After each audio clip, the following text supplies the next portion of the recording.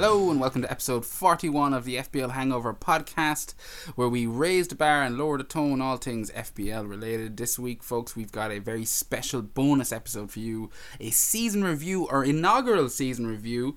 We've finished our first fucking season of this podcast. It's done and dusted. Seamus has got another episode to stick the knife in, twist it a little bit more, and sitting here beside me, he's got an eager look in his face. Seamus, my friend, how are you doing? How dare you suggest I would twist the knife? No, this is a review episode. This is a happy place. You know, I think I got all my digs in like over the course of 40 previous episodes, so...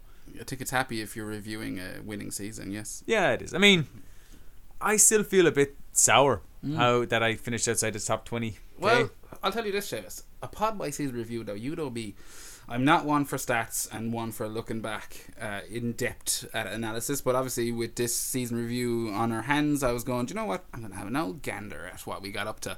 And I looked at your season, and I believe in game week 32, or in and around that, you were at your lowest of the season.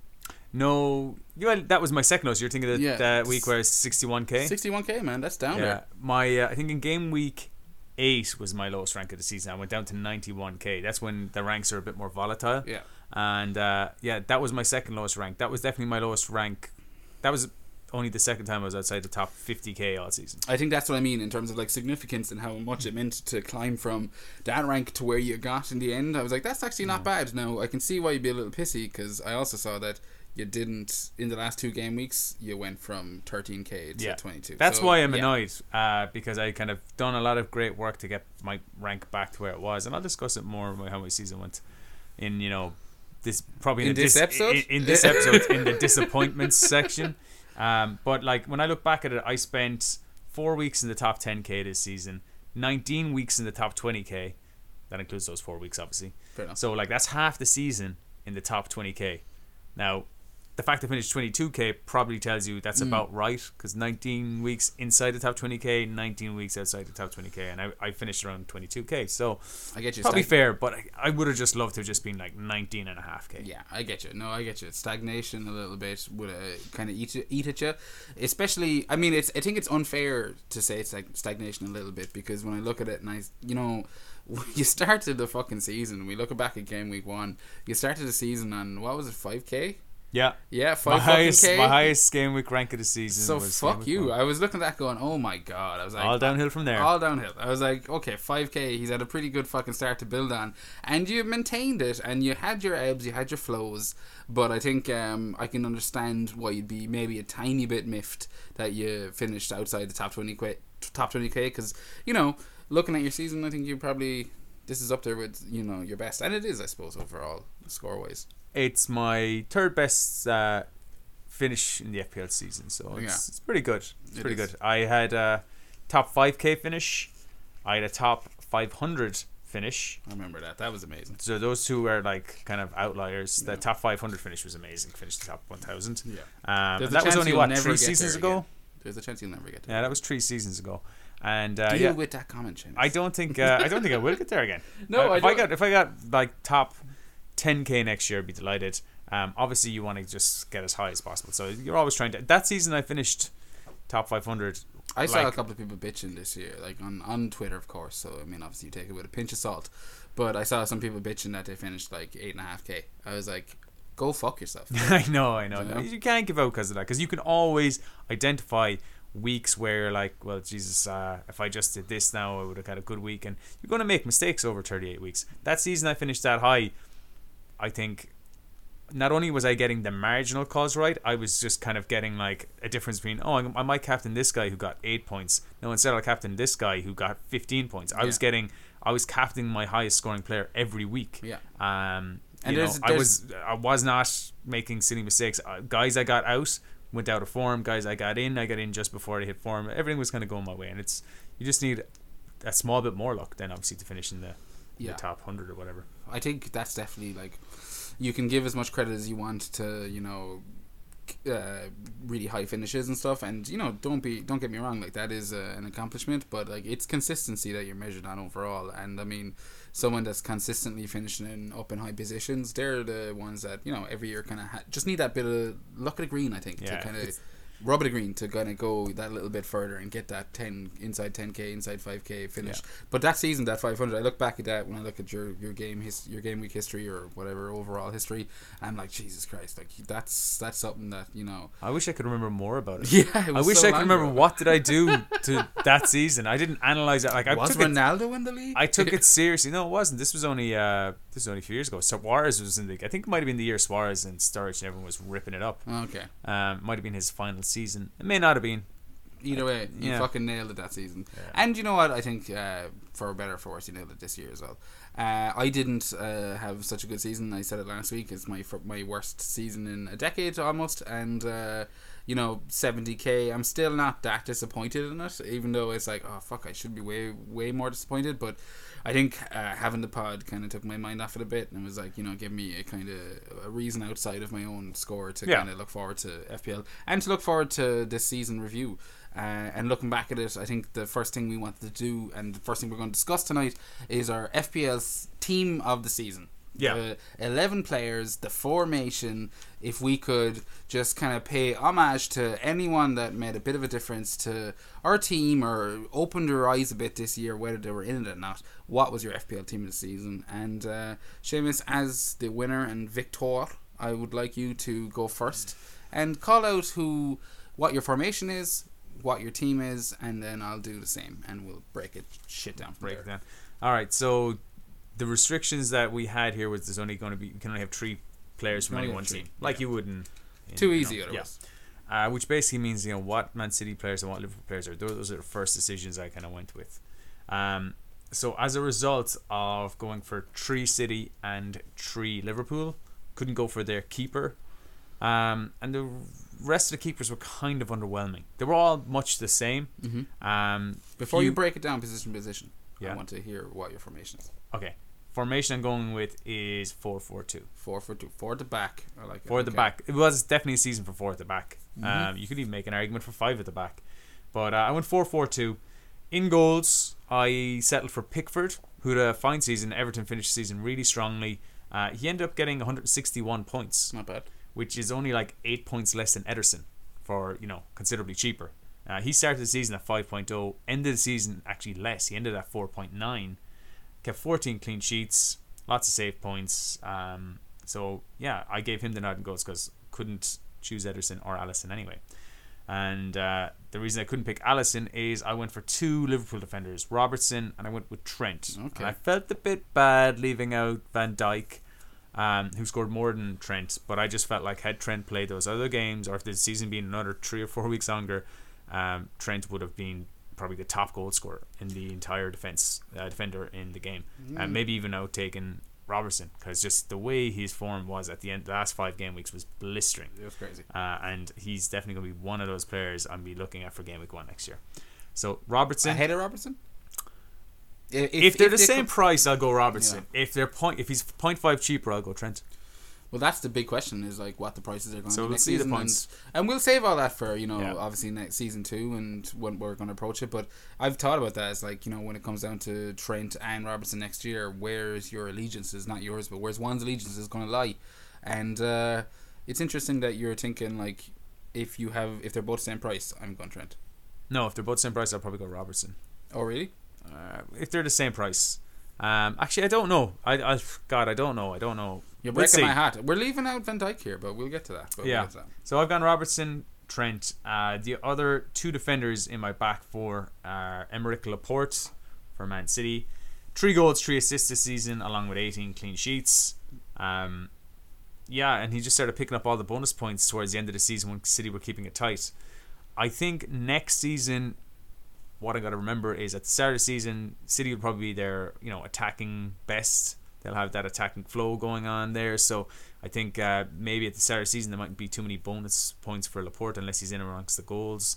Some of his assists were very lucky. So really it's only goals you really want him for.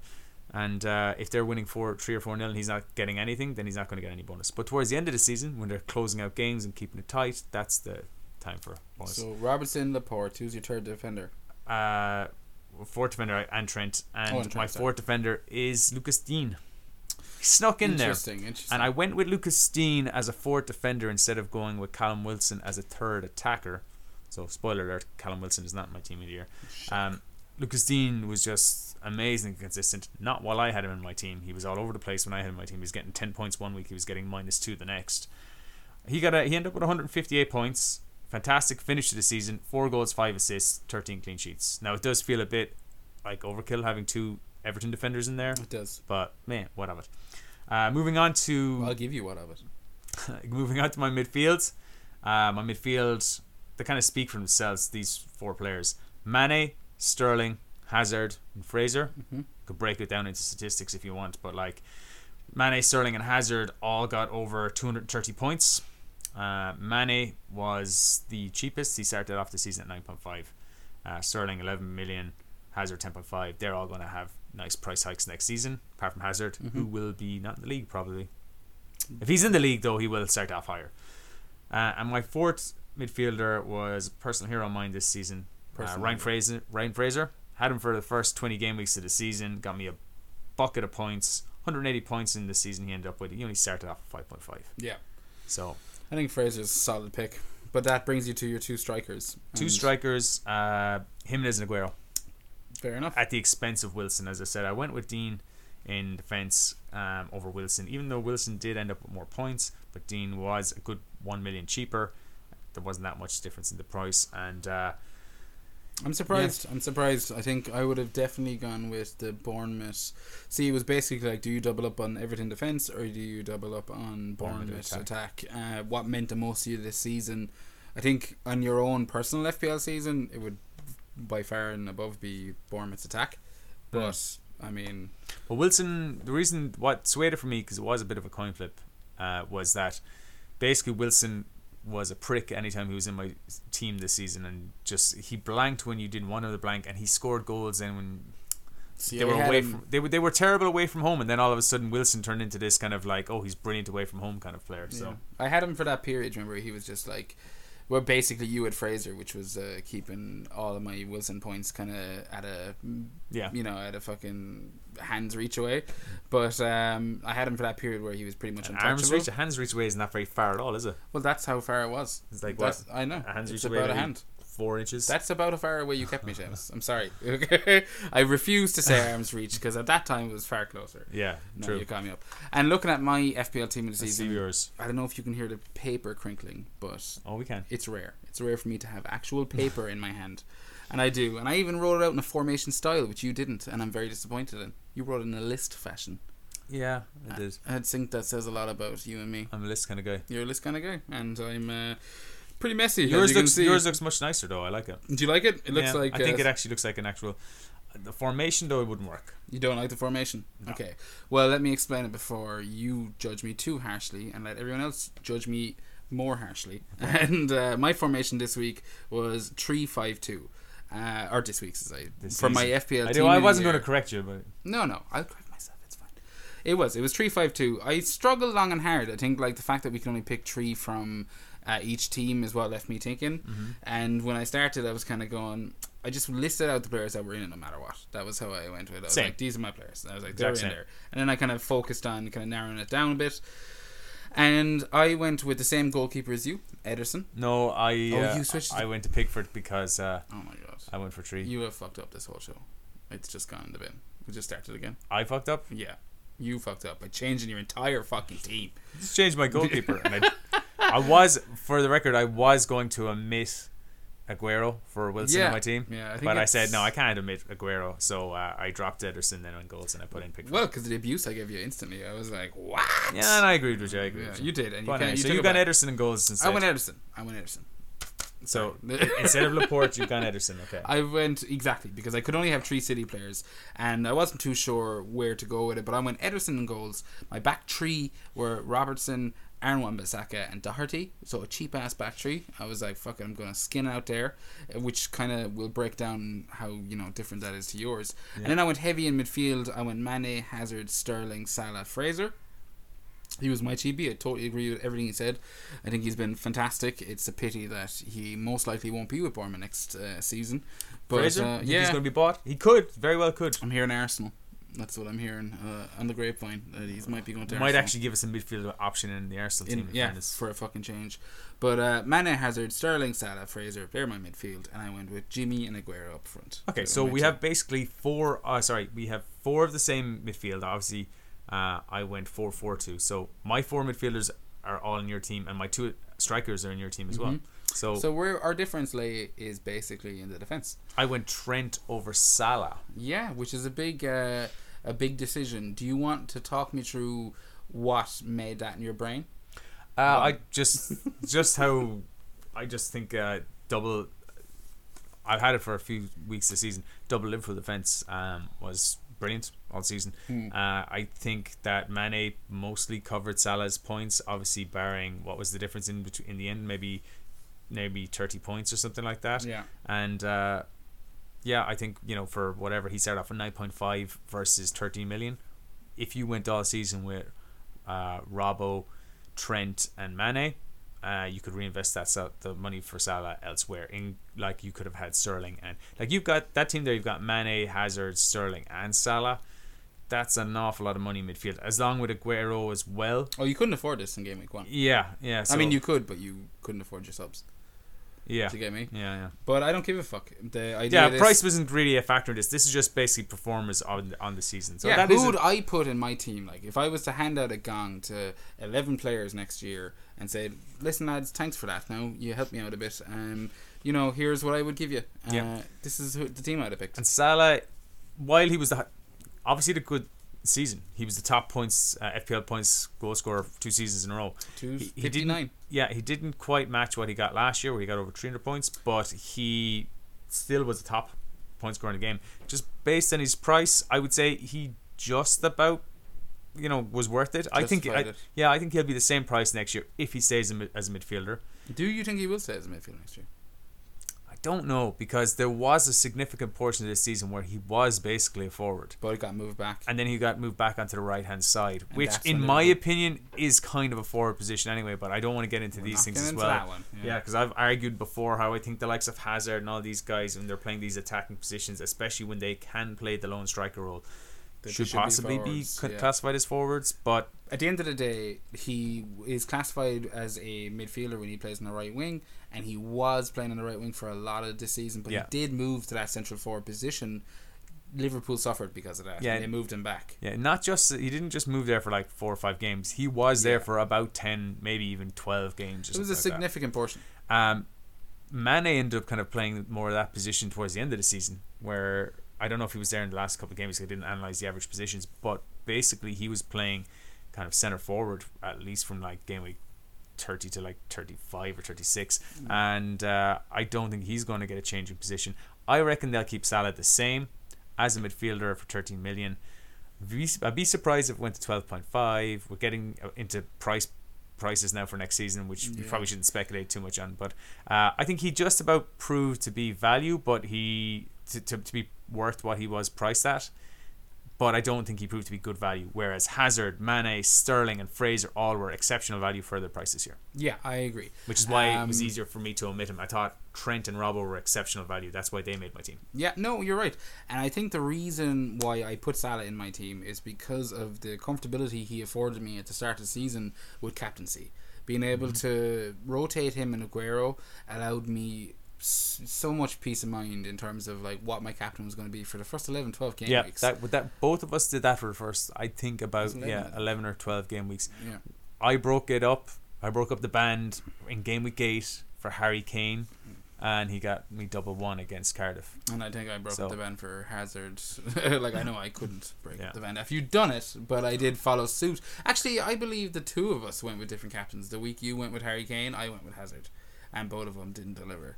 Oh really? Yes, no. Looking back at the first time that both of us decided to stray from the path of the Aguero Salah rotation, which had been serving us beautifully up for those first 7 game weeks. Yeah, it did not work out. But I went with him for that. I think having him in my team, it'll be the same next year when I look at whatever price he is. It'll be he offers you this kind of this almost FPL royalty. style of player where it's like you can feel safe captaining him. I think the big thing this season, and it was something that you couldn't predict, and it was a question that was on a lot of people's minds at the start of the season, was whether Mane could just counteract Salah's price and points coverage. Yeah, and he did, and that was the thing. And I mean, like, it's easy to look back now and go, he did that 9.5 very easily. And I said earlier in the season he wouldn't, but he might for spells. Yeah. But god damn it, he started off really good, had his bit of a blank spell, and he basically carried them for like a good few of those games when Salah was on a barren spell. Well, if anything, the bollocks could have done with passing it to Salah more, because he got 22 goals, 3 assists. Yeah. Salah got 22 goals, 12 assists. Salah could have had significantly more assists if he decided to pass to Mane a couple of times in the last few weeks as well, but they were vying for the Golden Boot. I'm delighted Mane caught him for the Golden Boot in the last game of the season. Did he catch him? Yeah, he got 2 goals in the final game of this season. Yeah, I definitely feel that Mane had a standout season. I don't want to take a single thing away from him, but at the end of the day, I couldn't stray away from Salah. But I did look at the defence, and I put in 2 players there that you don't have in either of yours, and I think Wan-Bissaka for me was an easy enough pick. I think at 4 million, 120 points, 35 game weeks, 3 assists. Fucking Brilliant. hell, Yeah. that's absolutely insane value. Yeah, that's class. He came in at the start of the season. We both had him in our game week 1 squads. Surprisingly, we just did our homework, and he was looked to be set. He had a good preseason. He had a great preseason. Got a few games at the end of last season, and I was impressed watching him in one game last year. I was like, oh, he looks kind of composed, but I was so impressed with him the first couple of weeks. He was on my bench in game week 1 with 12 points. I think I couldn't argue against him as a pick, but I just had to have Trent and Robbo in there, and I just went with what's his face, Laporte over Ederson. Yeah, fair just enough. How good Laporte was second half of the season, especially in the double game weeks. See, why I went with Ederson, you're kind of bringing me back there a little bit, which I'm happy to do, just because I kind of skipped over the position. But why I went with Ederson was basically this season I did what I do every year. I picked 2 4.5 goalkeepers, 2 cheapies, and rotate them, someone with decent rotation. And this was the first season I went, you know what, I could have actually had just Ederson for the whole season. He played fucking 38 game weeks. He was never present. I couldn't figure out what EP meant on my notes there for about 24 hours, and I've just realised it right now. He was an ever present. He played every fucking game week this season, 20 clean sheets, 169 points, started at 5.5. I was like, man, if I just done that 0.5 that would have saved. So 4.59 million. With him, I would have went 5.5 and a 4. Yeah. So I would have been investing an extra 0.5, but the peace of mind that I would have had, it's going to make me think twice next year. I'll be looking out for. I'm doing our team this, like the last few days in preparation for this pod. I was thinking the same thing, but I was thinking of it about Pickford. Pickford 5.0, which is 0.5 cheaper than Ederson started the season, was only 8 points of a difference over the course of the season. Even though he had 20 clean sheets, Pickford only had 14 clean sheets. But with save points and everything like that, if I think Leicester, someone like Schmeichel, or a 5.0 million keeper is going to do that, might just keep up the same kind of level of returns, I might be tempted to just set and forget 5.0 million. Yeah, keeper. I think your set and forget still can be 5 or 5.5. I think if you're doing it, what I did is I got a 4.5 when I was in my team in game week 1, 2 4.5s, and I was like, right, these are going to rotate well for the first half of the season, and when I wildcard at whenever that is, I can get in somebody for the second half of the season. But now I'm thinking, like, if you just get that one keeper and just stick him in here and use your transfers on more important positions, and that might be better strategy. Something I'm going to look at next season. It is, and that's why I went with Ederson, is because he's the keeper that actually made me think twice about it. That strategy this year. Yeah. But I thought it was worth mentioning Etheridge. Looking through the stats and stuff, and you definitely had him this year. Yeah. And he got 154 points. Yeah. So only 15 points less than Ederson. Yeah. But half the amount of clean sheets. 10 clean sheets. But he saved 3 penalties. If he saved 3 penalties, he had a fucking insane season. So he almost makes me think, well, I could have just been doing my 4.5s with Etheridge in my team. Yeah, but then you don't know when you're going to get the clean sheets ready. Like, for example, they got a clean sheet against Man United in the final day of the season. So it's a tricky one. It's one we've been thinking about for seasons, what's the best strategy, and one we'll probably come back and analyse in our pre-season pod what our thoughts on the keeper situation is. Yeah, but my final defender anyway was Doherty, as we mentioned, and it was a man that I believe you omitted from your team of the season. Yeah. And I couldn't do it. I thought I don't know how much of it was the fear that he put in me every week, and how much of it was like the fact that he's an Irishman.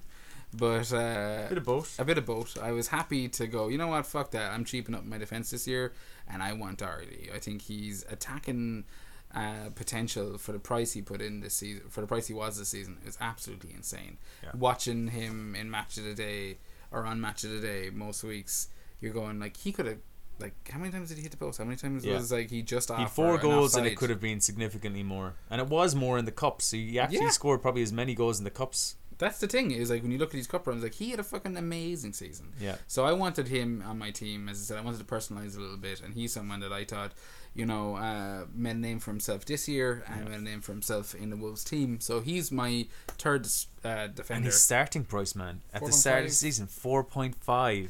Fucking hell, man. See, I went at the start of the season. I went with Bennett, who was another. I went with 2 4.0s, Bennett and Wan-Bissaka. So having Bennett meant I couldn't, like, it was easy to not upgrade to Doherty because I knew I had his clean sheets covered. Yeah. It was like, what is his attacking returns? What could he produce? And by the time I realised what the fuck he was capable of, he was slowing down again. So it was too late at that stage. But for the value, he's in my fucking team. And I agree everything you said about Fraser moving on to the midfields. I agree with everything you said as Fraser. Going back and looking at the three that we had in common, well, outside of Fraser, Mane, Hazard and Sterling. Mm-hmm. I think we're going to be breaking down Mane a bit more tonight because I have a lot more to say about that chap.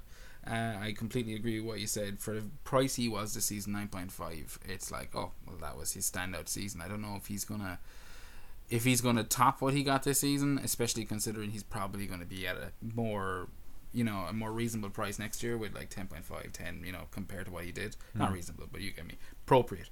Hazard, I was surprised actually when I was looking at his overall points. I was going, do you know what? I didn't expect him to have such a good season. I was like, actually, that was great. 16 goals, 15 assists. 32 games. I had to go back on my word. I was saying all the first half of the season, he's a punk. I can't have him. Blah blah blah. And look, I had to go back on my word. Yeah. Just like I think I'm going to pull it up here now in a minute if I can actually find the scores here. But you blather on there for a second. I'll blather on. He basically, if I am correct saying this, I think he had more points this season than any of his other previous seasons. The season a few years back where he had his biggest price hike, pretty sure he's got more points than he this season. So, but he was just such a fucking focal point for Chelsea in terms of attacking points. Is like most years they have some kind of forward, they have someone else robbing some of the points off him. This year, man, there was no one but fucking Hazard if you're looking at Chelsea, and especially if you're looking outside the back four. 238 points he scored this week or this season. And that's his best ever score. He had 233 in the 14-15 season, and he 224 2 seasons ago. So that's one of the reasons why I went 5 midfield, because I think one of the reasons Hazard was overlooked this year, or not overlooked, because he wasn't overlooked, but slightly understated, was because you had the likes of Mane, fucking Salah, Sterling. Worth noting that Sterling never had more than 25% this season. Ownership. That's crazy. Isn't that mental? Yeah, never had more than 1-4 players. Hazard always had, like, at one stage Hazard was just like 40% owned or something like that. Everyone was having Hazard and I didn't have Hazard, and then everyone got sick of Hazard and then I got Hazard in. But Sterling 11.0 started off the season. He scored the exact same as he did last year, give or take. 17 goals, 15 assists. Never more than 1 in 4 people owning the cunt. Yeah. So I mean, like, when you look at Sterling, Mane, even Salah might be less than last year, but like, compared to most people, that's still an amazing season. He's still the top point scorer for 2 seasons in a row. Yeah, it's not surprising to see Hazard kind of slightly understated this year, but no, that's why I went 5 in midfield. I wanted Hazard in. By the way, we all recognise that Sterling had an amazing season last season. He had 5 points more this season than last season. Even though he had less goals and less assists, 1 less goal, 2 less assists, but he had more clean sheets and probably more bonus or something. But essentially the same as last year. Yeah, but he's consistent. It's exactly the word I've highlighted here, Seamus. Consistency. Also worth noting with Sterling, though, he missed a lot of easy games this season. Huddersfield, Cardiff. Yeah. Do you know, these He are got games that if, like, imagine he home played games. these fucking things. He only played 31 game weeks. Yeah, home games. Do you know? He only played 31 game weeks. He missed a lot of easy home games. That's something that I don't know if it will affect me much next season, because I think he showed this year that he can keep a consistent level of points. Yeah. But it's worth noting, it's worth having in the back of your head, especially if you're thinking of your captaincy.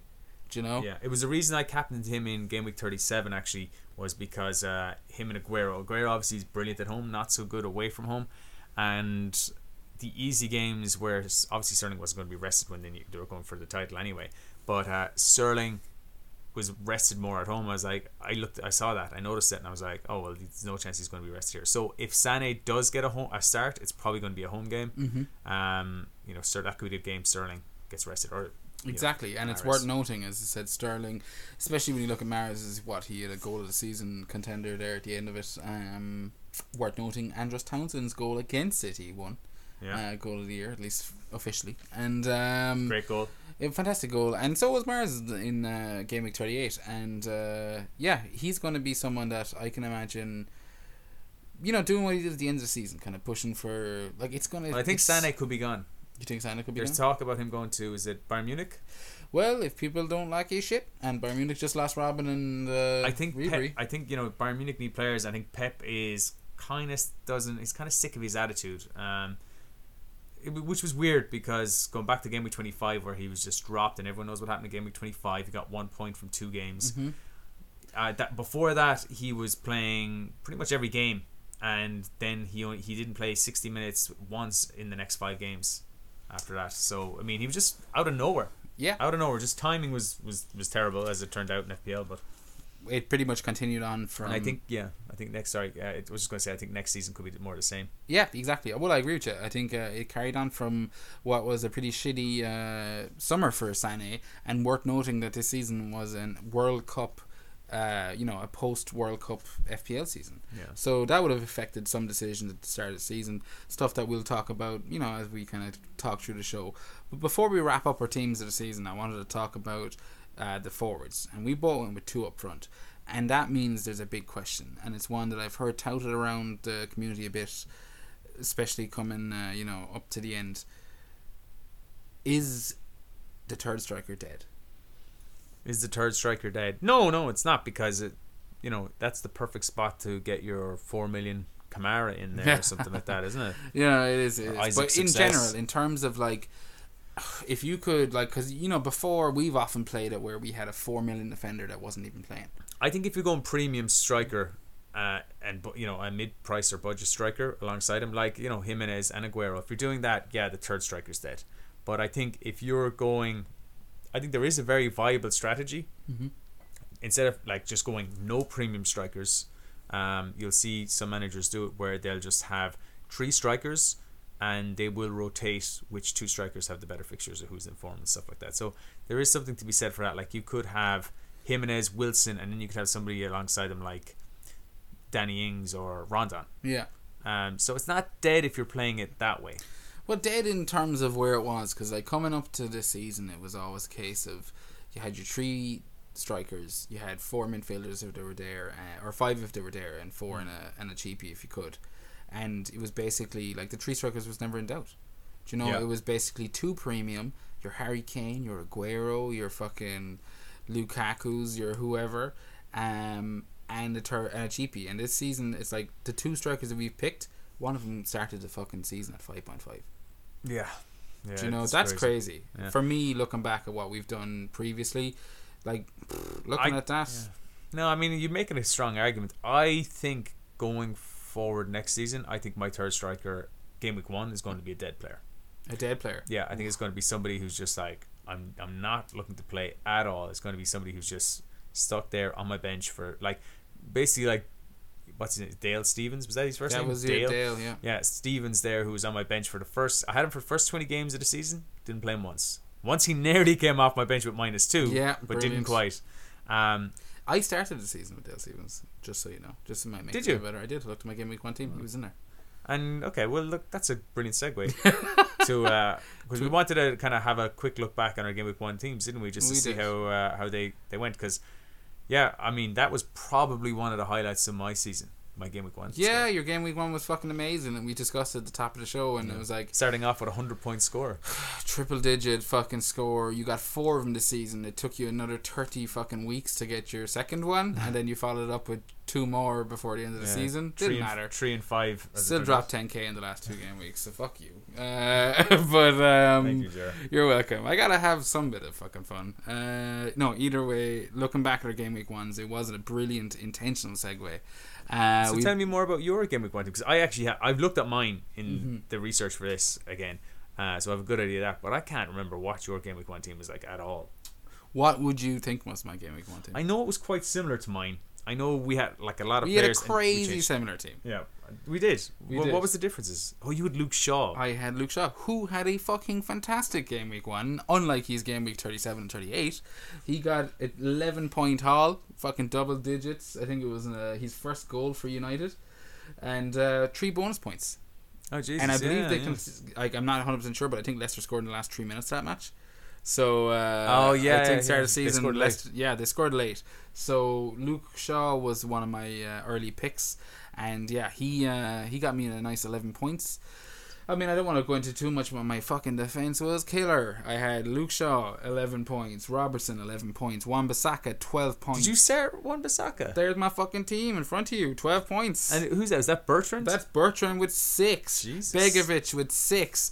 Clean sheets all around That's savage the house. defense, yeah. Crazy. Okay, and go on. the rest of my team not bad. I mean, Bernardo Silva 8 points. You know, Yeah. fucking he had a great season. The reason, before I continue, the reason we wanted to look at our game week 1 teams was to see if these players went on to have successful seasons. So like, looking back, you can easily look at Robertson and Wan-Bissaka. They had 2, really successful years. Definitely. Bertrand, overpriced. You're giving the middle finger there now. I'm giving him the middle finger because kind of deserved it. He was and injured the for a WWs. lot of it, but Southampton defensively were shite. But we didn't know that at the time. He did. And in game week 1 he was fine, so I wouldn't go, raving about Bertrand in my team. I think I just had an extra 0.5 million. And he didn't stay for long, did he? He didn't. And with Luke Shaw, I think he actually had quite a successful spell at the start of the season. Looking back on it, the first 4 game weeks, he got in his assists when United were losing the clean sheets here and there. But in general, United didn't have such a great season. For a while, Luke Shaw looked like a really good option. But then, as I said, the wheels fell off Marino's wagon, and then Solskjaer came in, and they just haven't been keeping sheets. So, I mean, again, he's not a player you had probably for too long, although you were talking about getting him back in a few times, and you never quite went for it, did you? Not till the end. And I didn't. I wildcarded in game week 4. Or game week 5. But either way, Bernardo Silva, he had a fucking great season. Maybe not FPL wise compared to the fact that you can only have 3 fucking City players. It's hard to get a Bernardo Silva in your team. Do you get me? When you have the likes of Sterling, Aguero, and a City defender to choose from, it's very hard to justify Silva. But we started the season. We both started the season with him, and he had a great fucking a great week, 8 points, and I think in all was a great season.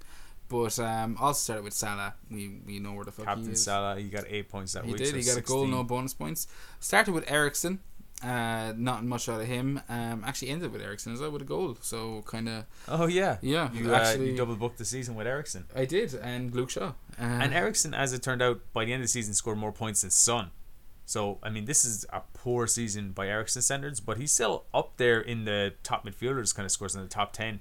Not a terrible season. And I guess look, I mean, he just tipped away, didn't he?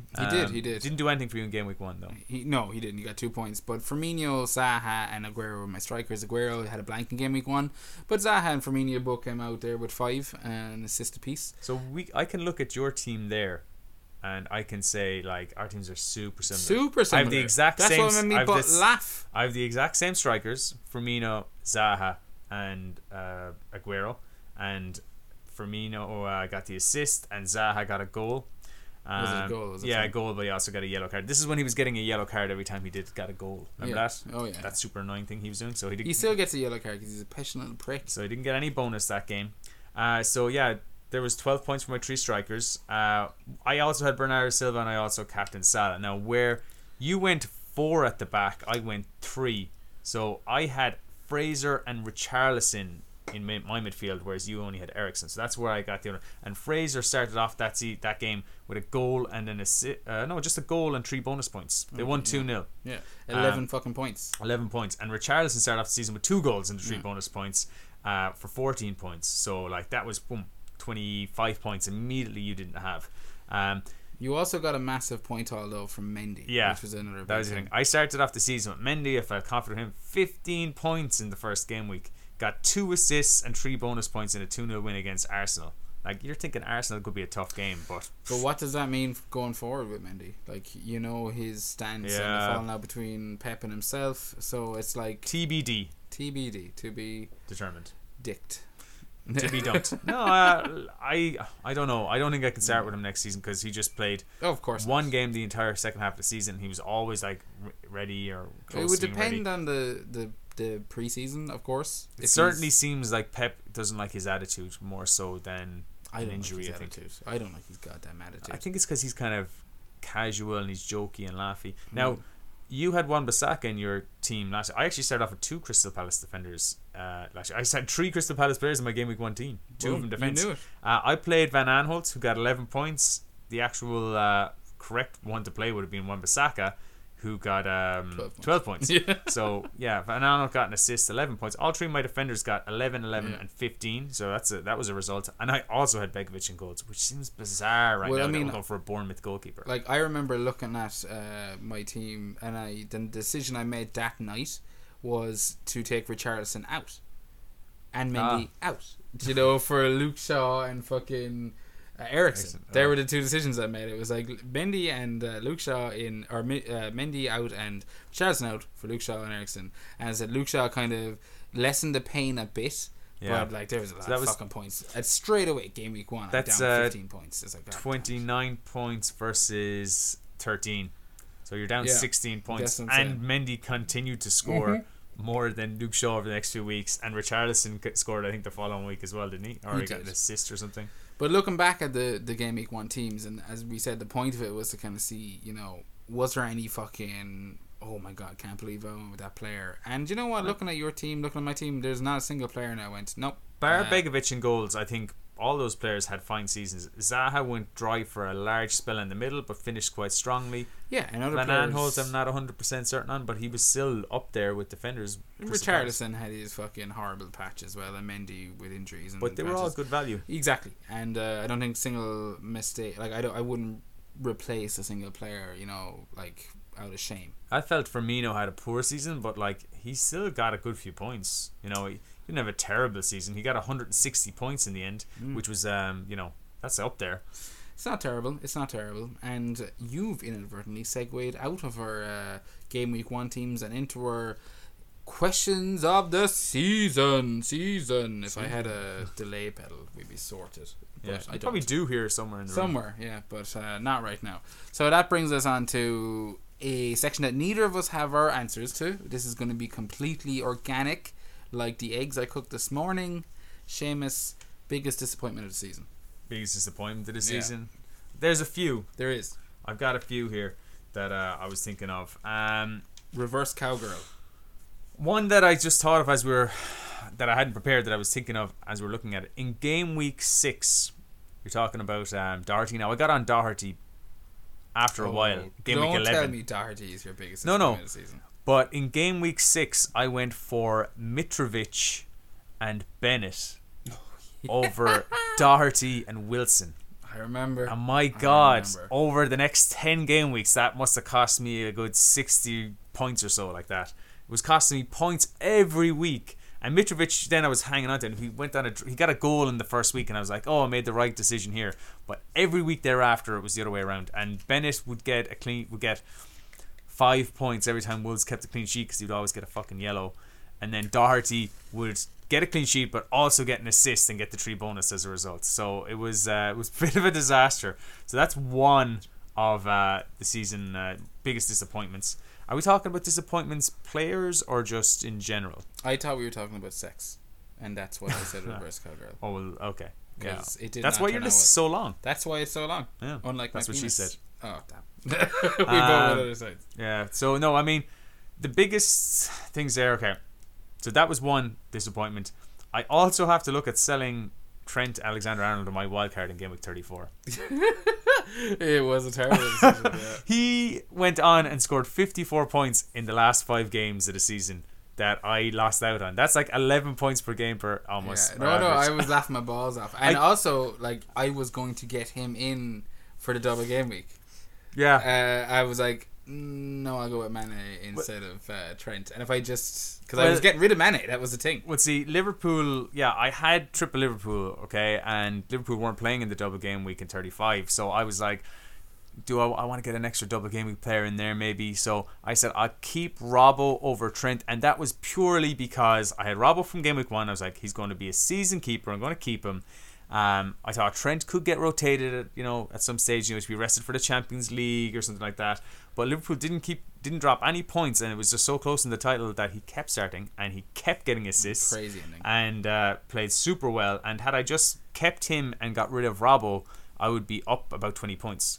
And 10 points more. In fact, that is another regret there. Final game week of the season, I captained Sterling instead of Mane, even though I wanted to captain Mane, because I wanted to catch a mini league rival who I knew didn't have Sterling. And had I just went with my gut, I'd be 10 points better off. I'd be ranked 18k. Those are 2 mistakes. Fair enough. I've got some more, but you tell me some of yours. I will. I actually misunderstood the question. Oh, okay. This is maybe why we should have discussed this before, but I'm glad we didn't. I misunderstood the question. I thought biggest disappointment was an actual player. Okay. That was the biggest disappointment this year in the FPL season. Okay, well tell me yours and I'll try and think of one up. Yeah, do. I have some of those down. I have some of those written down as well because I answered both questions just in case. Because you're super prepared. But yeah, you go for yours then. I will. So I have 3 names down. I didn't have 3 names for a lot of it, but I put 3 names down for my biggest disappointment in terms of FPL players this season. All right, can I try and guess them? You can. I'm going to try and guess them. No, I'm going to try and guess them from your perspective. Go for it. Now, who does Jer like that? I'm going to say one of them is Sanchez. Sanchez is one of them. Okay. And I'm going to say another one might be Kevin De Bruyne. I feel like you looked at my team. No, I definitely didn't. I definitely didn't. Okay, no, the last one, because both of these guys are on my list. Okay. What's the last David one? De Gea? No. No? Who was the last one? The last one was Dele Alli. Oh, yeah. He was actually on mine. So my list here has Ali, De Gea, Sanchez, De Bruyne. I also special mentions for Sessegnon for Fulham, but more so because I thought he might prove to be that's a good more player. Like didn't live up to what he could be. Yeah, that's not a disappointment. I also listed Lukaku because Lukaku was in my thinking, and Pascal Gross is the last one. Fair enough. Gross is he's the one I didn't really think of, but yeah, definitely was a bit of a disappointment this year. I think more so with how Houghton played the team. Maybe I'm not sure, but Ali and KDB, they were my first 2. Ali. I wrote my number 1. If I was to pick one player who's the biggest disappointment this season, it would be Ali. It was never an option. He was my first name. My first name was Ali. My second name was Kevin De Bruyne. Okay, let's high five that. High five, air high five. I decided to neglect Ali and KDB because I felt injuries curtailed their season a little bit. KDB never got started because as soon as he started off, he just was injured. He was out, and then you were always waiting for him to kind of come back, and then he was injured again. And I think that's fair to say about Ali as well. Even though he did disappoint in the matches where he was present, I felt that it still put a kind of, compared to who I actually picked, which was who you mentioned, Sanchez, I felt Ali and KDB had more respectable decisions as to why they had a poor season. Sanchez had a poor hurt heart and decided to do fuck all this year, and we know what he's capable of. So him playing in a top 6 team, not delivering for the whole season, knowing what he can do, at least Ali and Kevin De Bruyne, I don't think they had spells. Ali wasn't that injured this season, was he? I mean, no, I think he was for injured. the first 16 or so game weeks. I think he played most of those, and then I know he got injured, and then he kind of came back. Maybe he wasn't fully fit, and then he got injured. He hurt his arm and stuff. I had a look at it, and he missed a lot of spells. Enough for me to go, compared to Sanchez, you're not as big at this. Well, Sanchez did miss parts of the season, but Sanchez was just a lazy prick, and his head wasn't right. His heart's not in the jersey, so I mean, which was devastating to me. How as can a Man your heart United be in the fan, jersey when you're getting like probably £500,000 a week in? Well, I don't think it necessarily matters how much money you're getting. I know what you're saying, but like I think at the end of the day it depends on the player, and I don't think his heart was ever in the fucking jersey, as you say.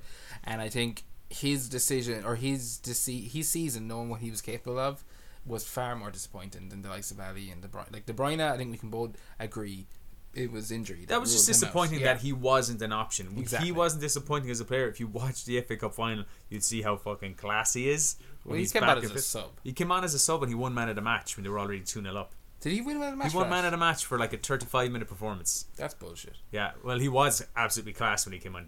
But after the team were Watford already were throwing everything. They're already beaten. Yeah, I That's know. bullshit. It is a bit. But either way, I scrapped him. I was like, it's not fair. He deserves better. So did Sanchez win it for you? Sanchez won it. I circled him. Ali was mine. If we're talking about individual players. Fair enough. I thought both of them very disappointing. I never expected Sanchez really at the start of the season. Did he start about 10.5 or something like that? Yeah. I was like, I never really expected him to be an option, but I thought maybe he could become an option. Whereas Ali, I thought would always be an option at some stage this season, and just it constantly seemed to be like, no, he's not an option. No, Eriksen and Son were the only the two, and considering his price, they weren't. You were looking at like Spurs' nice fixtures coming up, and you're going, okay, maybe I can think outside the box a bit, and I can go Ali. Not once did he. So happy I didn't. Because he was somebody that was under consideration, but Son came into form at the right time, and that's made it an easier choice in the end. He did, and I think even he didn't have the greatest of seasons, but he had the Korean Special Olympics or whatever that was, and the fucking something where he was gone and post World Cup season. Yeah, he had the Hunger Games. So it was like, fair enough for fucking Son. But yeah, Ali, Sanchez, I think they're both our picks this season for biggest disappointments, and I think they're fair. I completely misunderstood the biggest disappointments though. I was like, you're the one who said it. Yeah. I was like, okay, biggest disappointments: selling Trent, getting Kane in game week 20, in game week 8. But I thought they came under biggest mistake. Okay, well, I can cover these. I can cover these in biggest mistakes. Okay, I'll hold on to these for biggest mistakes. I have a few for biggest mistakes. I have one because I knew exactly where I fucked up. Yeah. One of the biggest. Will we just go on straight on? We might as well. Come on, tell me your biggest mistake. So my biggest mistake this season, and I have one word written down here, and it's Lingard. Was Lingard. So did you have Lingard? You did. I went around Christmas when Ole when he took over the wheel, as the common parlance says. I decided that Lingard had started a shit ton of games up front. He was playing 90 minutes, and I'm going to go with Lingard as a head. I think he covers, and he's playing through the middle. He was playing through the middle for a while, so I was like, he's going to cover Rashford, he's going to cover Pogba. I'm taking a little bit of a fucking gamble. Fuck it, I'm going Lingard. Yeah. And the time it took me to get onto Pogba and Rashford, and the changes it took me to do that, fucked me so much. Like that was the week I went top. Yeah, I completely had forgotten about that, and I remember at the time thinking, "What's he getting Lingard in?" It did smack of you're overthinking this, Jar, here. When Pogba and Rashford were the obvious ones. I would have even been like, if you were taking a punt, take a punt on Martial. But you know what? I saw other people doing it as well. I think Andy on Let's Talk FPL and the Scoutcast, he was talking about Lingard. He always talks about Lingard. Possibly. So people were looking at him. I'm sure people got him in because he was looking good. And I think there was that game, I believe it was Cardiff, he got 2 goals. So I think it was after that game probably convinced you. That was what convinced me. I was like, there was an argument for it, but then I don't know. Lingard, well, nothing I do doesn't have a goddamn fucking argument to it. Yeah. Do you know, that's the irritating. Well, that'll tell you then that you're making good decisions, but they don't always come off. They don't, and I mean that was my biggest disappointment as a Man United fan and an FPL manager. It was like, fuck, I got that wrong. I got that arseways, that was my biggest disappointment this season and my biggest mistake. If we're looking at it in that sense, right, where you're talking about biggest mistakes and players you're getting in that you probably shouldn't have got in, I can look through my team and go, you know what, most of my transfers in are fairly freckin' solid. And the one I mentioned already, was getting in Mitrovic and Bennett in that game week 6 double transfer. It didn't cost me anything in hits because I had the 2 free transfers. I was weighing it up. I remember actually saying it on Twitter at the time. This could be a really important one to get right because I'm going to have these guys now for a good few weeks. Bennett and Mitrovic, or Wilson and Doherty. And we didn't know how good Doherty was going to become. He looked good, but we're like, could he keep that up? Was he nailed? Blah blah blah. Bennett starting every week, he's cheaper way into it, and just Mitrovic just had started the season better than Wilson at that point. And we knew Fulham were really attacking. I didn't know they were going to sack their manager so soon and it would turn to shite. They were actually better under Jovanovic as an attacking outlet. Claudio Ranieri came in, and even when he came in, then I was like, look, there could be a new manager bounce. Nothing happened. And Wilson just went off, and he went on a complete run. So that was my biggest mistake of the season. But most of my mistakes have actually been transferring out players and not giving them enough patience. So I'm sure you'll throw that into your lessons learned. And no, we're not going to segue into lessons learned. We're going to rewind it back a little bit. We've talked about our biggest mistakes, our biggest disappointments. But our FPL team of the season, I know we both have the same team, because it was basically Man City or Liverpool. You know, it was like, what do you think was the best team this season, FPL wise? Yeah, Liverpool. Liverpool. Yeah, it was simple. There wasn't much of a decision in my brain there. Simple one. You know, they had the options. They had one, two. They had what? They had Salah, Mane, Robertson. I think they had like. Am I right in saying they had 5 of the top 8 players in the overall total points this season? I don't know if you're right with that, but you're right in the fact that their fucking 3 defenders were the top 3, and that's not including their midfielder Salah, who was the top scoring FPL player of all. Mane, who also tied him for Golden Boot, and fucking Alisson, who was top goal keeper. Yeah, you know, they were just crazy. Yeah, there was a shit ton, and I think it's fair to say we don't have to think about it too much, but Liverpool are going to be easily up in the top teams next season. Yeah. From an FPL point of view, you had a million options with Liverpool. With Man City, you had a few. Yeah. So with Man City, you had like a little bit of doubt at the start of the season with defence. Like, I didn't expect Otamendi to be completely blank this year. No, I thought he'd get in. I thought it might be him and Laporte, but it seemed to be Laporte and Stones, and then Laporte and company, and sometimes Otamendi got in. But yeah. Yeah, so I mean, I'm sure for a few people out there, maybe Otamendi is a big disappointment. But yeah, Liverpool were our FPL team of the season and player of the year, Seamus. That's the big one. Who are you giving that FPL hangover gone to? I'm giving it to a Scotsman. Oh shit! That was my Scottish attempt. It was not bad. Yeah. Now William Wallace. Now you're thinking to yourself, is it Fraser?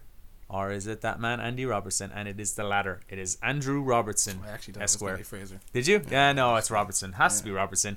In my team, the entire season, the only time he wasn't in there was that free hit chip that week. But he was never transferred out of my team. I never had to transfer him back in. So Robertson, top scoring FPL defender of all time, and an amazing season. 12 assists. Didn't score this season. 12 assists. So many double-digit hauls, you can't even count them. Probably need 2 hands.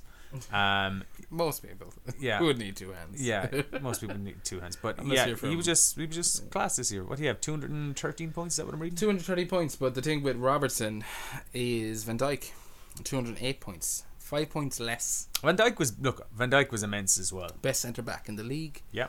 And anyone who's listened to this regularly will probably know that I fucked up with the Robertson thing. I jumped off Robertson for Trent. I had all 3 of the cunts in my team this season. Yeah. Trent, Robertson, and Van Dijk. And I jumped off of Robertson for Trent in the hopes that like I could save $1 million and invest that somewhere else. That went horribly. He was horribly immediately rotated and dropped. So close to biggest mistake of the season. So close. The only reason I didn't have him as big as a mistake of the season was the fact that I got Van Dijk in pretty much 2-3 weeks after. And that's the best thing to do when you realise you've made a mistake.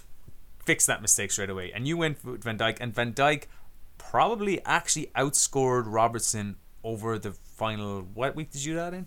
Oh, like 10? I got him in game week no, it was like game week 5 or 6, like when I was carded it. Yeah, okay. Yeah. But like over the last 32 weeks, Van Dijk probably technically outscored Robertson, because Robertson had an amazing start to the season where he probably outscored Van Dijk by maybe 20 points. When he was like getting attacking returns in every fucking game he was playing. So the fact that they ended up so close together in points probably means Van Dijk probably outscored him in the time. Maybe, and if he didn't, he came fucking close. You know what I mean? He was immense as well. So he's your player of the year. Is that what you're saying? No, he's not my player of the year. Why the fuck are we talking about himself? He's your motherfucking player of the year.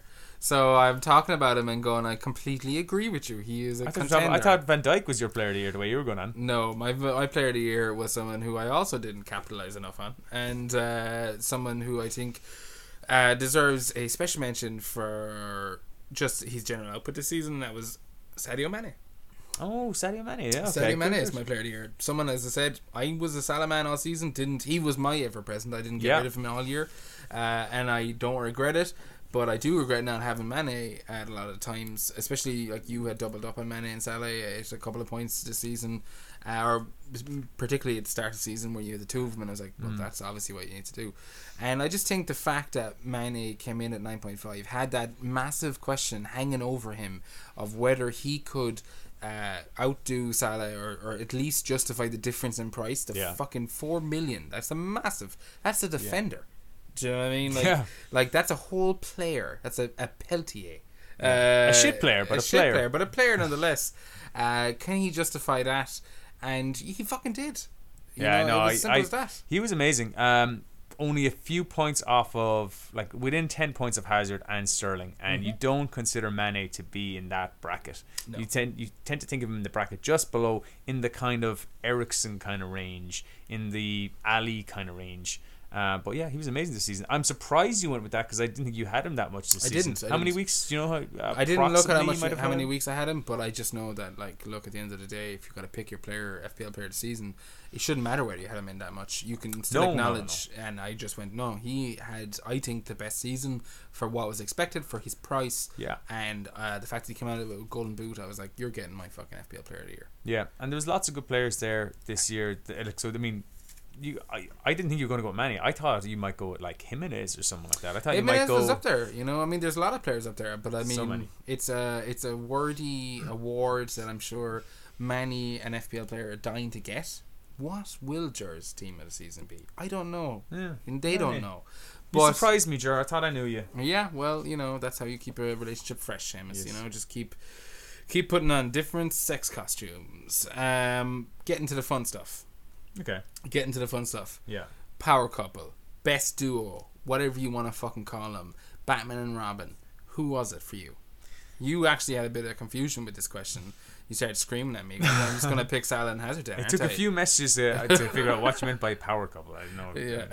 Yeah. The two names that you feared. There was a few this season. Fraser and Wilson. Fraser and Wilson. I went with the opposite. I went Doherty and Jimenez. Did you? I did. Yeah, that's because you didn't have Doherty, and there was a while you didn't have Jimenez until you got him in. I didn't have Fraser either.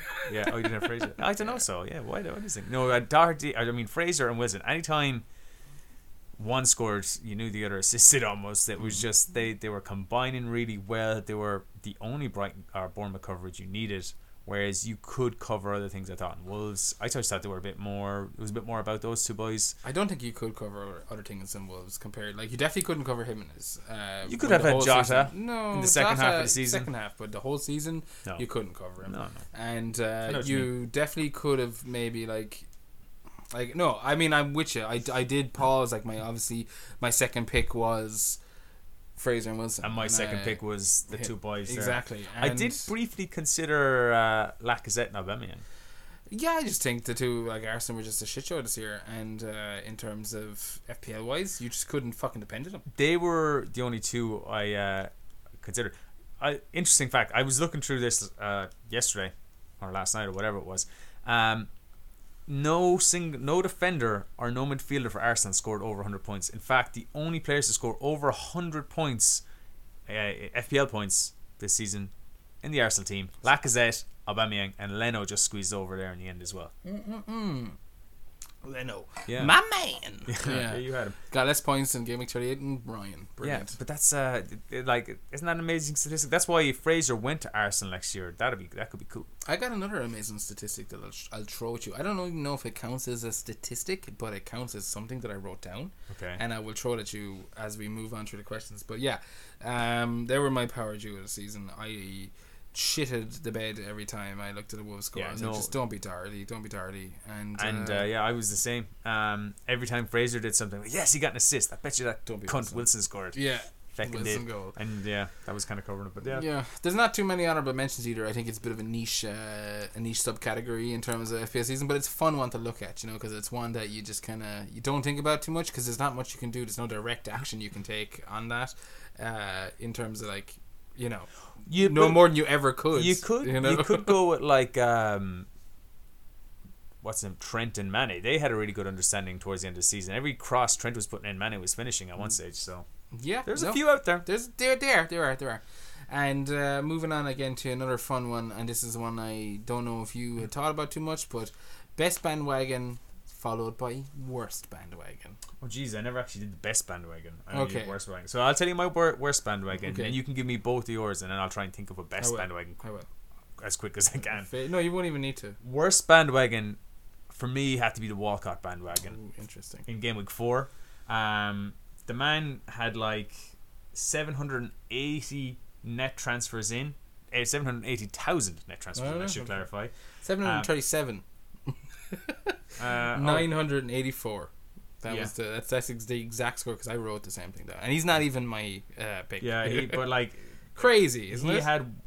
Because he had started off okay, but it was facilitated by people having to get rid of Richarlison. I watched a few matches of the days. I hadn't really watched an Everton match, but I'd seen a few matches of the days where Walcott had looked really good, and I had been talking about him. But I just wasn't convinced. I was like, man, I'm just going to keep Richarlison. Everyone went for Walcott. I'm first one of them. Big bandwagon of the season. You went for him. I was that guy. And what did he do? He had 1 assist in his next 4 games. Yeah, he got subbed on 56 minutes that game week 4. He blanked 3. Yeah, he blanked. Oh, he didn't even play a full 56 minutes. So he blanked 3 game weeks in a row. Finally got an assist after 4 game weeks, and then went another 5 games blanking again. Well, I'll tell you this, and hopefully it makes it seem a little less harsh. Of the 737,000 that got Walcott in that week, 325,000 got him out the week after. That tells you, yeah. Do you know what I mean? People realizing they went, fuck. At least recognize you made a mistake. Wildcard. Yeah. So you didn't go for Walcott? No, I didn't. I went with the one who I didn't get affected by. I'm struggling to see who's gonna beat Walcott. Now. Really? Walcott surely has to be the big one. Walcott's There's a couple I thought of. There's so one. Let's see which one you went with. Well, you definitely thought of Ross Barkley. Yes. Is that who you went with? That's who I went with, Ross Barkley. Okay. Because the Walcott decision, I made it, so you know straight away it was completely legitimate. So you can fucking chalk it down that was a valid decision, bitches. He got the fucking assist the week before, plays the opposite side of the field to Richarlison. I got Richarlison in for the matches that Walcott was about to play, so it was like, fuck it, I'm going Walcott. That had to be your biggest mistake of the season, transferring in Richarlison for his record. Because I rectified. Oh yeah, well yeah, that's. I'm not gonna justify fucking God's shitting on me as a biggest mistake, but it was up there. The Richarlison that was bringing funny. him in after game funny. week 3 to see him straight away get a red card was pretty sickening. Yeah, it's nothing worse than transferring a player in and then having to transfer him out the following week. That was horrible. But no, I went with Barkley. Barkley. Game week 11, 450,000 people got him in. Yeah. That's insane. It's crazy. For a guy who's not a nailed starter. Oh my god. This one, and I laughed at it looking at the community. It was good. Yeah. No, that's mad. This one was way more obvious watching it. The reason I get... Okay, so this one, yeah. I can see why I picked Barkley. I can see why you picked it because you can see what the reasons behind Walcott. Bit of form, starting player. They spent big money on him at the time. He looks nailed on. Barkley never looked nailed on. No. The reason I didn't choose Barkley was he had scored 3 games in a row before that, and he was super cheap. He was, I think, he was about 5.5. So, I mean, the thing about that is he had a big bandwagon in game week 11, but if you got on in game week 10, you got points. If you got on in game week 9, you'd have got points. You shouldn't have been getting on in game week 9 or game week fucking 10. But once you miss it, you missed it. He's not going to score 4 game weeks in a row. So game week 11, to me, I was like, lads, fuck right off. 500,000 people transferring in a player who's not guaranteed to start in a team whose midfield is pretty fucking fluid. Let me ask you because I think those are the 2 best picks. Yeah. And Barkley was the one I was considering, but I'll go with Walcott. So I can see. I'm glad we have different picks because we can argue the merits of both. Did you consider Duffy or Dunk? Choice? No, as a worst bandwagon for the double game weeks that were coming up. No. Game week 34 and 35. No, I didn't consider the huge them amount of people that decided to go double Brighton defense. I don't think the double Brighton defense was a terrible bandwagon. I think the double Brighton defense captaining Duffy was a terrible bandwagon. Yeah. That's and you did that. Yeah, you that's what I mean. Duffy, that was. I see. I don't think it was a terrible bandwagon. I thought it had great logic behind it. But yeah, captain and defender. I turned out to be a bandwagon, but yeah, captain. I get where you're coming from, but captaining a defender for me, like captaining a fucking centre back.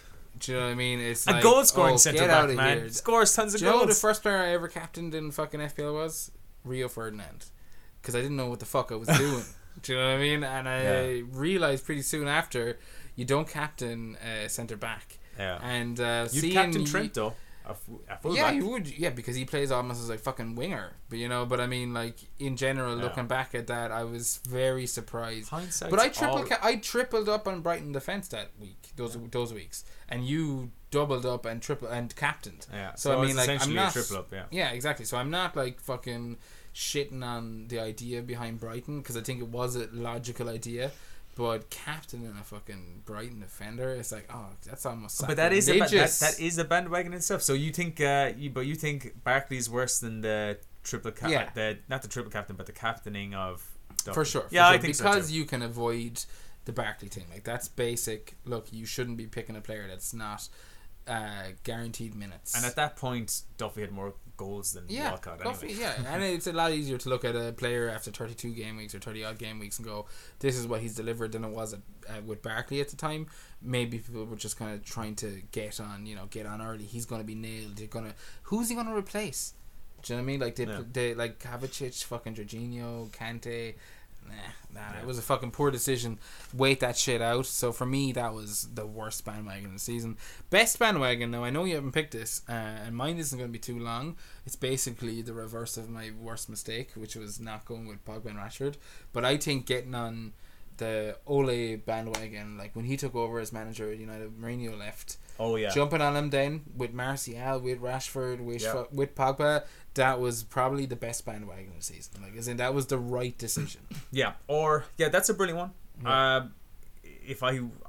Because I haven't picked one, I want to pick that now. So who are you picking? Pogba or? I'm just picking like the idea behind it, the ideology behind getting behind United. Like I'm not stuck on one or the other. Probably for Pogba. Yeah, going for Pogba early or any time. You didn't even have to be early. You could have missed 2-3 game weeks. Yeah, you would have still got lots of points. I got on Rashford and Pogba. Like I said, we talked about the Lingard thing. I got on him. I still got shit tons of points off him. Yeah, I got on Pogba very early.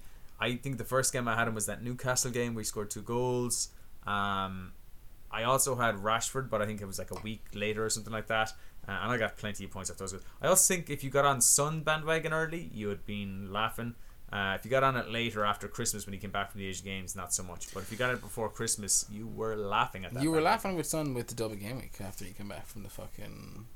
Because he did have a couple of weeks where he was like, oh, this cunt's just picking right up from where he started, or where he left off.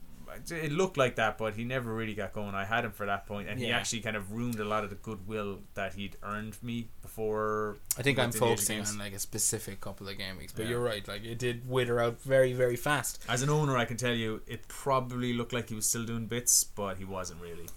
Maybe not. But moving on to the next question, and this was the couple of ones you threw at me. Player regret. Yeah. A player that you regret not having this season. Now I know you're excited to talk about this one. No, this is one I'm excited to hear from you because I was looking through this. I pretty much owned everyone at some stage during this season. There's very few I had, so I'll throw out the few that I came up with. Go for it. Diego Jota or Jota or whatever. Jota, we'll go with Jota. We're not animals. He was second half of the season. He was somebody I was constantly looking at, but never picked up. And rivals had him, and they were picking up points. Yeah, it was hard to have him in terms of like. There was players similarly priced in that position that could take your justification away, especially the likes of double game weeks. You had your David Silvas, your Bernardo Silvas that were all around that price point, and it was actually one of the double game weeks where Jota came in big time for Wolves. But even Jota is like David Silva's around 8.5, and Jota was always around the 6 million mark. So there is a bit of a price. 6.5. So I had Jota down there. I also gave honourable mentions to Jared Deulofeu. Okay. Because he was somebody I constantly seemed to be like, I want to get him in. It was like, no, as soon as I get him in, he'll go quiet. And he had some quiet weeks, but he was always ticking over points. And the other one I never had was Sigurdsson, who was finally named one of mine. Yeah, who was a player that just was getting points. Yeah, maybe he might be quiet for a few games, and he'd pop up with a 12-pointer. He was somebody I can't believe I never got, considering I had Richarlison. No, I completely agree with you.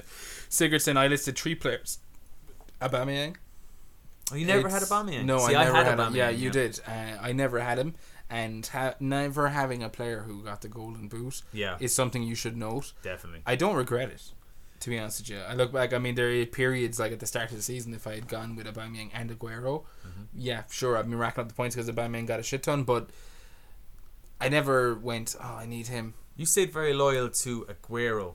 Yeah. Apart from the time he was injured and you went for Kane, really, wasn't it? Which most people did. Yeah, no, I did. I said very loyal to Aguero and Salah. That was my thing this season. And I don't feel it stung me a whole lot with other things that did. But Aubameyang, not having him was one. David Luiz was another one.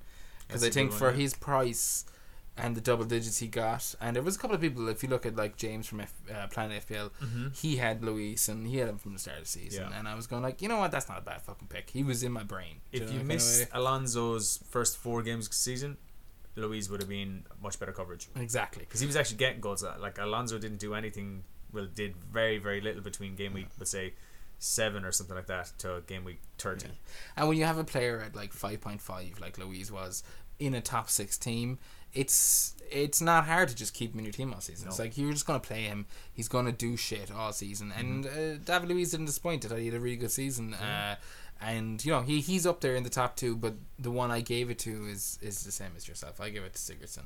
The one I was most disappointed for not having in my team was Siggy Stardust. You can look back on it now and kind of go, damn it. That's an obvious one. Why didn't I have that? Well, see, I don't think it's that obvious because this season he wasn't this powerhouse or this talisman. Yeah. He was this constantly ticking over, and Everton, it's worth remembering, went through some serious fucking low. They did. Boils. Do you know what I mean? We both we might have had Sigurdsson, but we had Richarlison. We had fucking Dean. You had Digne. Do you get me? Like we had these players that weren't delivering. So. These are the reasons why, like this. That's exactly probably why I didn't end up going for him. But I look back at it now, kind of going, yeah, Sigurdsson. How did I not think of that? It feels obvious now that I was like, well, of course he's a good pick, but he just was never somebody I really strongly considered. 100% agree with you. 100% agree with you. We did our game week ones. My note is worth mentioning. They're a good fucking team. It was, but our last one. And it's probably the most absurd one that we're going to do tonight, and that's our stable boy. What player are we going to bring into our stable boy? Now, for anyone who isn't familiar, stable boys are our own personal picks of FPL royalty that can never have won a Premier League. They can never have won a Champions League. There'll probably be more parameters as we go along, but right now we've got the likes of Clint Dempsey, Breda Hangland in our stables. I feel like we should, I don't know, go for it, say it out loud. Let me see who your pick is. You're not looking at it. I feel like, I mean, based on the current criteria, Mo Salah can be a stable boy. You know? Yeah, he can if you want to tarnish your but stable. I think considering there's a Champions League final still to play, and he could very well be a Champions League winner at the end. I think we should omit Liverpool. I wouldn't worry about it because I'm also thinking of basically installing a rule where he has to have had at least 5 FPL seasons.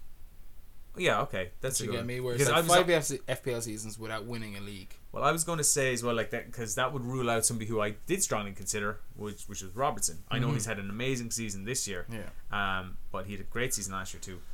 I take great care in the parameters of the stable boy, Seamus. Okay. And as much as you'd like to put Salah in there, that would defame the whole thing. Well, okay, I'll tell you who I'm going for. Well, your nomination, my nomination inductee is. It has to be agreed upon by yourself, and you might reject this. Okay. You might reject this. Very possible if you're saying that. I think I'm gonna just check to see has he played 5 seasons. Because this is a new rule that I was not aware of. Okay. This is only his 3rd season. I think Ryan Fraser deserves to be a stable boy. Oh, no. After the season he's after having 181 it's not points, about this season. It's about consistent playing with a lower half Premier League team. No. Yeah, you're right. I have a problem with this. He is banished from this year's stable boys. He's not in there. Okay. He has to have at least consistency over multiple seasons. Now 5 I pulled off the top of my head tonight. Fair enough. But like Ryan Fraser isn't even a name until this season. He was there last year, but he wasn't a name though. he was a simmering one. He was one that was like, he could be a good prospect. But after the season he had, I mean, Charlie Adams really only had one good season in FPL, and he is somebody I would consider stable boy material. You've heard it here, folks. Seamus's new inductee. No, fair enough. Put him in there. He is completely legitimate because he's someone that you wanted in your team. Ryan Fraser, nah, fuck that. Like, he has to earn his stripes. That, like, what's he called, the pocket rocket? He ain't fucking. Okay, hang on. So is Charlie Adam in our stable boys already? I don't think so. It's just Breida Hengland and Clint Dempsey. Is that it? Yeah. Okay, well, I'm going to nominate Charlie Adams, so. Boom! Live on air nomination. Yeah. Charlie Adams. Seamus, he is your stable boy for the 2018-2019 season. Has he been approved? He's been approved. Charlie He's Adam. in there. Charlie Adam. Boom. It was a bit worrisome there for a minute. I was terrified. I was like, what are you going to fucking pick now? I knew you'd reject him too, you prick. Why would you even think he's acceptable? You're not grasping the concept of stable boys. Definitely going to be, okay, maybe next year is his year. He still only have 4 like, even if he has an amazing... You just said you pulled 5 out of your arse. I did. So we're going to have to come back and revisit this. So we won't get bogged down in it. He will definitely be a stable boy. Fair enough. But too early is what you're saying. I accept that. Charlie Adam. He's in there. And congratulations to you, Sir Adam. Moving on to my stable boy pick. And I hope you're not going to give me shit about I'm definitely going to veto this. Look for it. Gylfi Sigurdsson. You're welcome. He is a man who has stood the test of time. He has gone through Swansea, Spurs, Reading, Everton, probably more teams. Never won a goddamn medal. I didn't have him in my FPL team this season. And we talked about him when we looked at maybe mistakes we made. And that's when I realised, I was like, this motherfucker is a stable boy. I was like, he is there. He's fucking every season. He does his free kicks. He does his corners. You know what you're getting. You're getting a bit of Gylfi. And I'm getting a bit of Gylfi in my stable. There is no way I can argue against Gylfi Sigurdsson. Oh. He is classic stable boy material. How he is not the poster boy for the stable boys already, I don't know. I'm not sure either. As in, this is literally 2 hours old. But maybe going forward, he might be the poster boy, especially because Clint Dempsey is done. We don't know where. Most people won't even know who fucking Clint Dempsey is now. Yeah. But to us, he meant something, and I think the contemporary modern day Clint Dempsey is Gylfi Sigurdsson. I'm trying to think of like a way I can call this, like, working bullshit. Call it like factor in like a story of fire and ice, with Sigurdsson. Sorry, Friar and Ice. Charlie Adam looks like a friar. This is going downhill fast. Okay, but you said you wanted to finish up on this. I would like to ask you. I don't know. Maybe you didn't prepare this. Is that what would you consider highlights? One highlight and one low light from your season so far. What is the one part this season you can think of where like that was an amazing week? That was, I can tell you some of mine. I've got a list of them here. Oh yeah, I'm sure you do. But I'll just mention one just to get the juices flowing. Obviously, give me an idea what you mean. Is it? Mine was definitely that Sterling hat trick in game week 30. Yeah. Where he got 42 points against Watford. Because if it wasn't for that, I was going to have a shocker of a game week. And he just banged in a hat trick out of nowhere. I mean, we all had the Aguero hat trick in game week 2, but yeah, that particular hat trick in game week 30 really felt like it was starting to turn my season around. No, I hadn't prepared this, so this is coming off the top of my head. Good, so I'm not honest. It is honest, and it's not, as I don't know the actual game week it was in, but Salah delivering a hat trick against Bournemouth. Yeah. After you got rid of him. Mm-hmm. That was definitely highlighted. See, I thought you were going to say going top Christmas Day. No, mini league. No, that meant nothing. That was only like a week after that, a week or so after that. Yeah, I didn't think about it going top Christmas Day. I think that was game week 18. It was game week 18. It was literally pretty much the halfway point of the season where it was like, yoink, I'm taking this for a week. Yeah. You're not allowed to have an invincible season, which we're yet to have in terms of our mini league and our Tiger League. We're yet to have an invincible season, and you lost on it this season by 1 week. Probably almost scientifically. I didn't even thought of that being a thing before, because usually there's some randomer top for the first week or two. Exactly. Where I didn't think of it as a possibility either, but the fact that I could remove that was definitely up there with my highlights, my personal highlights of the season. But no, I think Salah, Lowlights? Lowlights, I talked about my lowlights. The Lingard decision was by far and above my... Yeah. That was just a fuck. I made a balls up there. I mean, obviously, we also talked about my Richarlison to Walcott move, so that's there too. But like for me, the not recognizing the Rashford Pogba power, the power between the two of them, FPL wise, that cost me a lot of points, and the fact that they were my own team as well, that to get an extra bit of sting in that. Yeah. So no, that was my biggest mistake of the season. Fair enough. I think I've already discussed my biggest mistakes The there. Bennett, Selling Trent, selling Dean at that time for Pereira, and then selling Pereira, and both of those guys just coming in with the points as soon as I sold them. So not being patient with my defender seems to be my Achilles heel this season. That's fair enough. And you know what? I had a couple of questions there that I wanted to ask you about going forward and what 2019-2020 holds for us. Mm-hmm. But we've done about an hour and 25 fucking minutes so far. Yeah, and I think long. Anyone who's managed to stick with us this far, fair fucks you. Yeah. Especially if you've done it for 41 goddamn episodes. I give you my deepest fucking gratitude. Thank you a lot. I was going to say sympathies. Sympathies. Well, that too. Fair fucks. Like, I don't know what is wrong in your brain, but you're still there. And they're one of us. They're one of us. So we're going to wrap it up here. I'm going to save these questions, Seamus, for season 2 FPL Hangover. Fucking back with a vengeance. Yeah, we're going to have to. We're going to have to do a lot of groundwork for start season. And you know what? Just having this, like, what has it been, a week? No, it's only been 2 weeks off, is it? Since the final game of the season? This would be about a week and a half, yeah. About a week and a half when we're recording this. I was dying for the season to finish, but now, a week and a half later, I am mad for the season to start again.